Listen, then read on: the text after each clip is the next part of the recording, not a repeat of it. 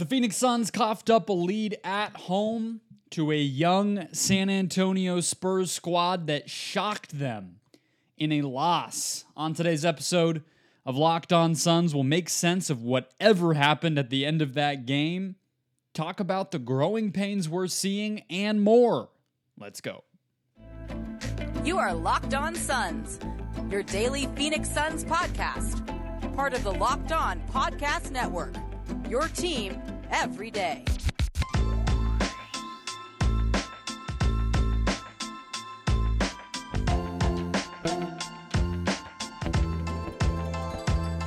And we're back. This is Locked On Phoenix Suns. We're part of the Locked On Podcast Network. I'm your host, Brendan Clean, a credentialed media member covering the Suns for the past 7 seasons, a writer at Suns.com, and the host of the Just Basketball Show, wherever you get your podcast. Thank you for making Locked On Suns your first listen here on this Wednesday. Happy Wednesday. A lot of rough losses in the Valley, but I'm glad you're here. Hit follow, hit subscribe. We're free and available everywhere, including YouTube. Just hit that button, get a show in your feed every Monday through Friday, become an everydayer, and get locked onto the Phoenix Suns right along with me, Monday through Friday, through the entire season, even after losses like this one. The final score is 115-114. We have a lot to dive into from this game. Anytime there is a narrow, shocking loss, that leaves us a lot to talk about, so we will do that. Today's episode brought to you by FanDuel. Make every moment more by visiting FanDuel. Right now, new customers get $150 in bonus bets with any winning $5 money line bet. That's $150 if your team wins. Visit FanDuel.com/lockedon to get started. Moment of the game from the Suns' 115-114 loss to the San Antonio Spurs on Tuesday night. That is where we always start. We'll do the same tonight. And I try to not focus at the very end of these games. I promise you I try. But in this case, we once again have to focus on the end. I'll have 2 moments, though, because I think the end of the third quarter was pretty interesting as well. But really, the moment of this game is when Victor Wembanyama checked in at the 2-minute and 24-second mark of the game.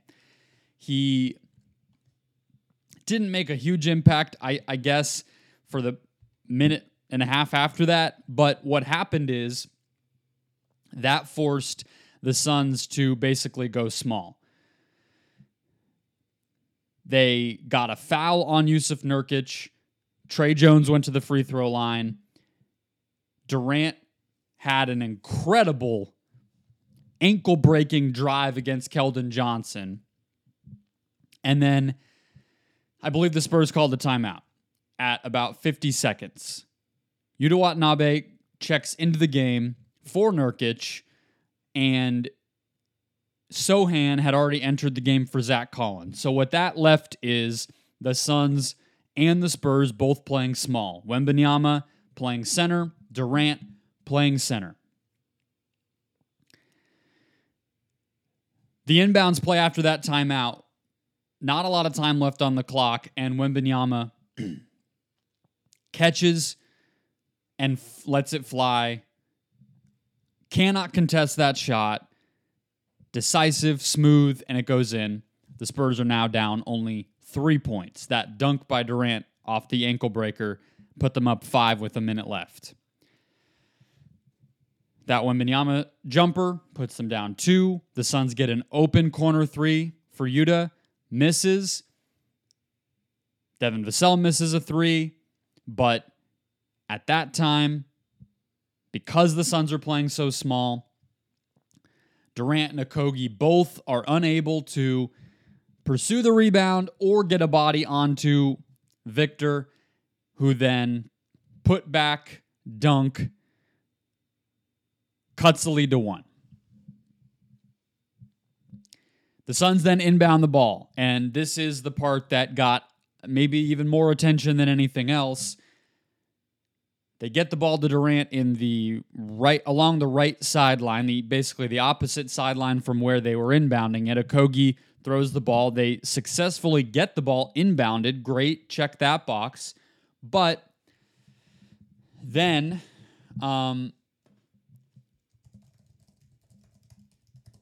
was it a foul? Was it not a foul? I don't think that it was as egregious as some people seem to. I'll start there. You can freeze frame things any which way on any NBA play, and for the most part, you can probably find some contact. I personally have a little bit of a pet peeve with in made baskets, how the whistle always comes after the make, right? Or, I'm sorry, after the miss or the make. And often when it isn't made, you're more likely to get the whistle. Whatever. That's a pet peeve of mine. So I'm just saying I get it. I understand the urge to be frustrated. And it is frustrating. But let me tell you what I was bothered by about the way the refs called that, even if I don't necessarily feel like it was an overt, obvious, like violent foul like I've seen some people online. I think Trey Jones is just smaller than Kevin Durant, so he bumps up against him. It's going to look incredibly aggressive, but at the end of the day, it's a dude that's like 5'11 against a dude who's like 6'11. So whatever. I don't think Keldon Johnson fouled him. Really, that bothered me less. So great. We can argue about that. What I think is the most annoying part about that play is that the refs, I actually think that was the Spurs trying to foul Kevin Durant, is what I would say. And so that's probably the main reason you would want the call to come, is because 99% of the time, and Frank Vogel said this, Grayson Allen said this post-game, Kevin Durant said this post-game when I was covering the game, that it's just habit, it's muscle memory. In those situations, the defensive team fouls the player who receives the pass on the inbound. And so it's just the rhythms of an NBA game at that point. It was almost like the refs decided to have sort of a new baseline of contact that's necessary in order to call it, when most of the time it's symbolic. It's just the gesture. I'm going to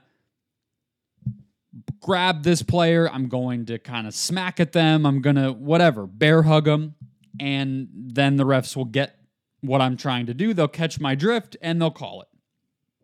I think what San Antonio did, what Trey Jones and Keldon Johnson did in that moment, was well within the range of what counts as that. But, of course, look, I think it's obvious to say that the Suns should not have been in this situation with a worse team, a lesser team. You had, even at the end of the game, an opportunity for Durant to make that fall-away baseline jumper and still win it. You had the Yuta 3 from the corner that didn't go in at the 28-second mark following Victor's jumper. And, of course, you had a 63-45 lead at halftime. This is not a game that should have come down to an inbounds foul, right? And so that brings us to the main takeaway of the game, as well as our second moment of the game, which we'll get to as we keep rolling on our recap show here on Tuesday night. First, today's show brought to you by FanDuel. Score early this NFL season with FanDuel, America's #1 sportsbook. Right now, new customers get $150 in bonus bets with any winning $5 bet. That's $150 right into your account if your team wins. If you've been thinking about joining FanDuel, there's no better time than now to get in on that action. Let's see. Do we have Game 5 World Series moneyline odds? I think we do. I'm not sure who wants that. Minus 116. The D-backs are favored, it appears. Somehow, I guess that is what happens when you're at home, but that worries me. We have NFL odds on the Cardinals and more, all at FanDuel. Spreads, player props, over-unders, as well as those moneyline bets. Visit FanDuel.com/lockedon to kick off the NFL season. FanDuel, official partner of the NFL. All right, main takeaway from this game. This is frustrating. And I don't mean tonight's loss. I mean the growing pains. I mean the early season struggles that we have seen, even though the team has been winning. And until tonight, they've been competitive in the games they should have, won the games that they should have, and it's been a solid start to the season. This is only this is the first real letdown we've seen this team experience, and yet the frustration is obvious, right? So let me go through the other moment that I wanted to highlight, and then I can elaborate on the frustration aspect of this whole thing. The other moment is, at the end of the third quarter, you had Kevin Durant take over, frankly. A lineup with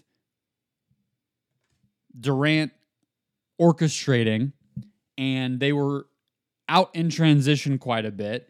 You had some weird turnovers and a back and forth game. You had a Kevin Durant over and back turnover, and Eric Gordon on an outlet pass, and I'll get to some of those things. But then at the end of the quarter, they just lock in. You have Grayson Allen 3 assisted by Durant. You have a Durant 3 assisted by Yuta. And then in particular, the last few buckets of the quarter were just Durant finally getting the transition stuff to work and trusting Yuta Watanabe. Now, this is when San Antonio's run started, basically. They cut the lead to 9 points at 2:41, and that's basically where this thing changed.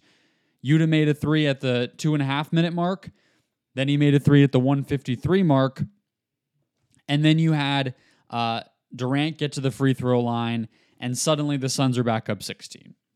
Okay, and I think that speaks to when things are clicking. You could obviously point to the Jazz game on Saturday. When things have clicked for this team, it's been great, and there's a lot to feel good about. And tonight, even 29 assists in this game.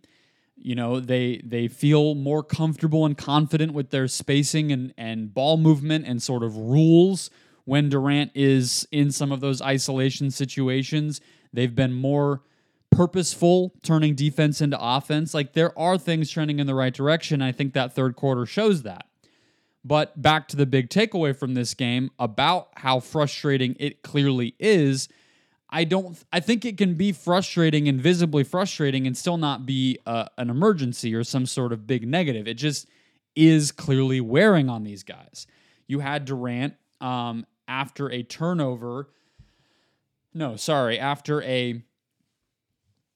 early clock missed 3 by Yusuf Nurkic in the fourth quarter.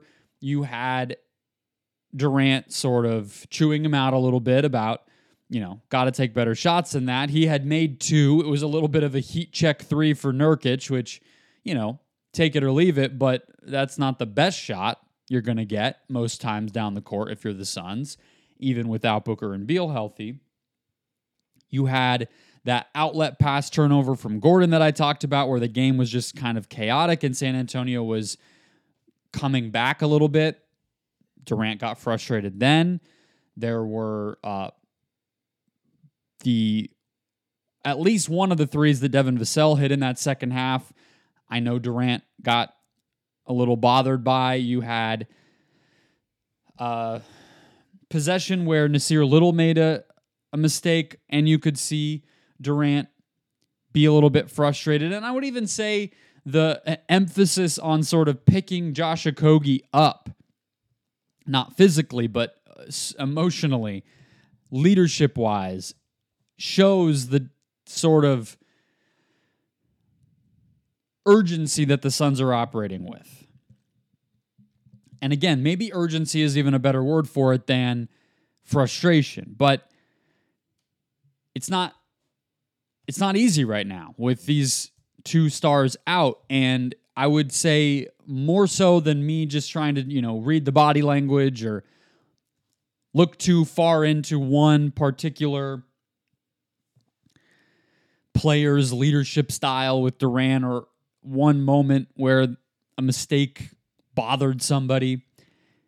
The real reason it matters, the real reason it's a takeaway for me, rather than just an interesting sort of, okay, wow, those guys kind of went at it, is it's holding this team back from developing chemistry and role clarity and guys to step up in the exact ways that they're going to need to step up, a lot of that's not possible right now because everybody's having to do way more than they normally would. You know, Josh Okogie is incredibly involved in the offense right now, for better and for worse. And Yusuf Nurkic, I just said he took a heat check in this game. That's not what you necessarily want. He took 5 threes in this game, right?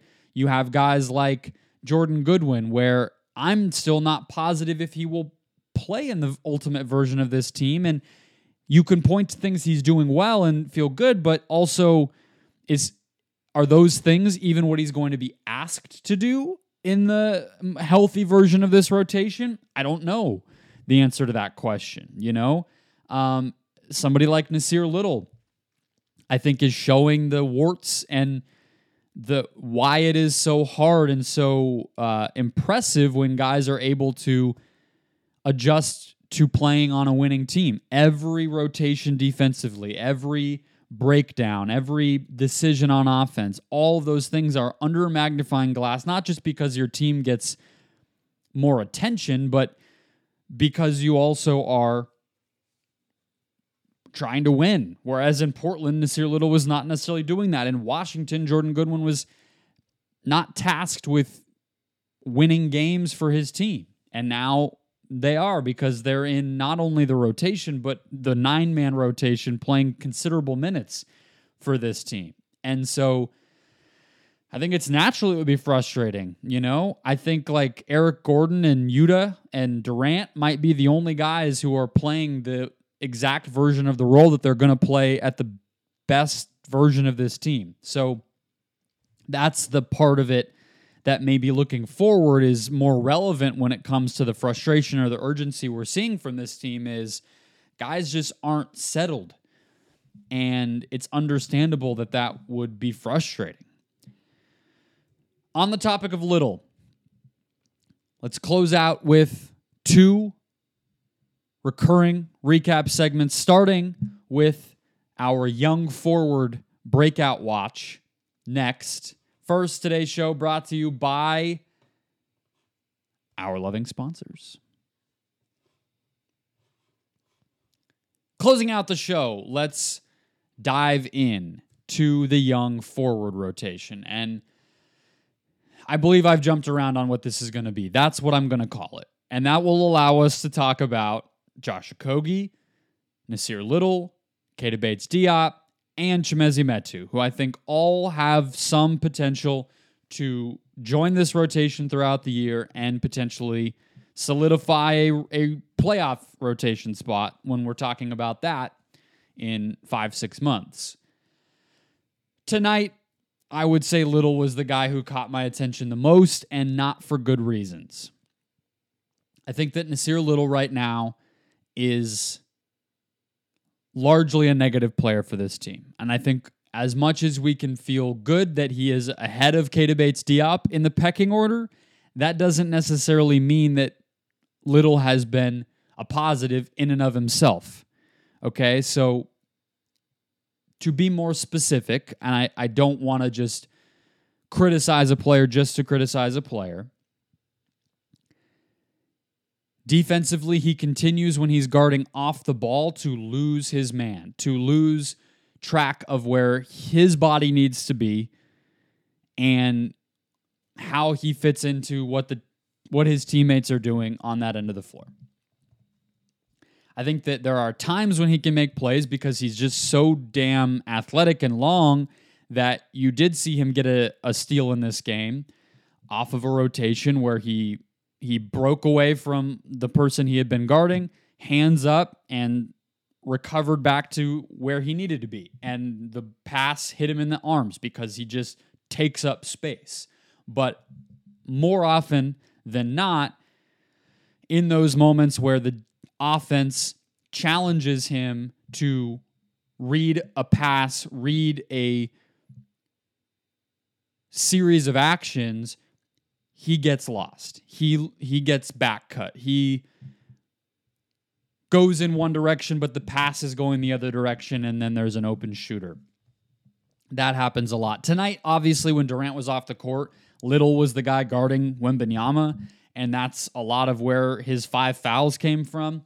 That's frustrating in its own way. That speaks to the problems that I referenced in the last segment where people are doing things they normally wouldn't. I don't know if ideally you're having Little do that. Maybe it sort of has to be him. I don't know. Point is, I'm not going to hold that against him, but it's still a factor that he didn't necessarily do great in that matchup. Offensively, anytime that Nasir Little is doing anything besides shooting a spot up three, it tends to go badly right now. He tends to settle for pull-up jumpers, mid-range jumpers. That's just not his shot. He's still developing as a three-point shooter. Even that is inconsistent, let alone a pull-up two off the bounce with the hand in his face. That's not a good decision, but he obviously doesn't trust his handle. He doesn't trust his finishing, and so if he has to attack a closeout and keep a possession alive, he's just going to rise up for a jumper. What I think you want to see him do is turn that into the right pass. What's the next pass? Where's the ball need to go next? Not straight to the basket, not barrel into the defense, but 2 dribbles and a good decision, right? Dribble past the guy closing out on you and then find who's open.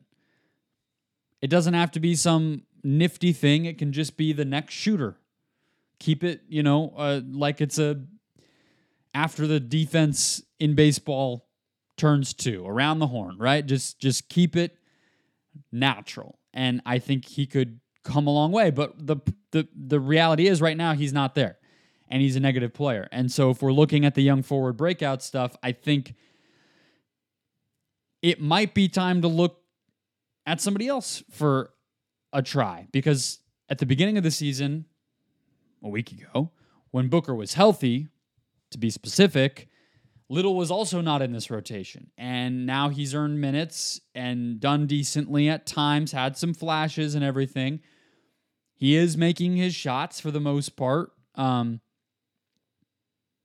Now he's here. But if Booker and Beal are going to continue to be out, then I think you have to be realistic and revolve through some different options. See if Metu can do something. See if Bates Diop maybe can do something. And if those guys hit, then you're just adding rotation options. You're developing an understanding of your team earlier in the year in a way that these guys being out is making harder, but that doesn't mean you can't still try. And so that's what I would be trying to do. That's that. Lastly, box score oddity. There's a few. It really just revolves around the possession game, and in particular, the fact that the Suns lost a lot of the categories that you would think a young team would almost always lose. And in this case, the Suns are the older team, more experienced, whatever, and they lost these categories. They're not anything groundbreaking, but the Suns turned the ball over 19 times. San Antonio only turned it over 12 times. The Suns got to the free throw line 15 times. The Spurs got to the free throw line 20 times. Kevin Durant postgame talked about a lot of the way that they got back into the game was making threes, which that's not a young or an old team thing, but it's still relevant here that the Spurs got up about as many threes as the Suns, made about as many, so they were even there. And the zone defense was the other thing that Durant mentioned. There's no stat for that, but Wembanyama, especially when he's in the game, like he allows them, I posted this on Twitter, like he allows them to basically play a 2-3 zone and a 3-2 zone at the same time. It's pretty cool, honestly, if you're not, I guess, losing to the team that's doing it. But it's interesting because they basically have the other 4 guys in the slot and Wembanyama just kind of yo-yoing up and down the paint to take up space. And because he's so mobile and long and tall, he can really be at the top of the key and at the rim at the same time. And so that's impressive and interesting, but obviously a zone in general just slows things down. And that was Durant's point. So those are the ways that they got back in it. The Suns did not have the possession game advantage that they typically have, and that's just going to be an indicator for this team all year. If the Suns, obviously there's going to be games when the other star scorers come back where this team just scores 140 and it's not close. But I would say a lot of nights the indicators for the Suns with a defense that's not probably ever going to be elite are going to be, can they rebound? Can they limit their turnovers? Can they win the three-point battle? Can they win the points in the paint battle? Can they get to the free throw line? They're not going to do all of that every night, but if they're checking the majority of those boxes, odds are they're going to win. Tonight they didn't, and they lost. We get the rematch of this on Thursday, which I'm very much looking forward to. We'll have Aaron Edwards tomorrow, so hit follow, hit subscribe. The big announcement on new Locked On Suns content is coming in that episode tomorrow with Aaron, so be sure to check that out as well. Hit follow, hit subscribe wherever you're finding the show so I can see you for the next one, and I will catch you guys tomorrow.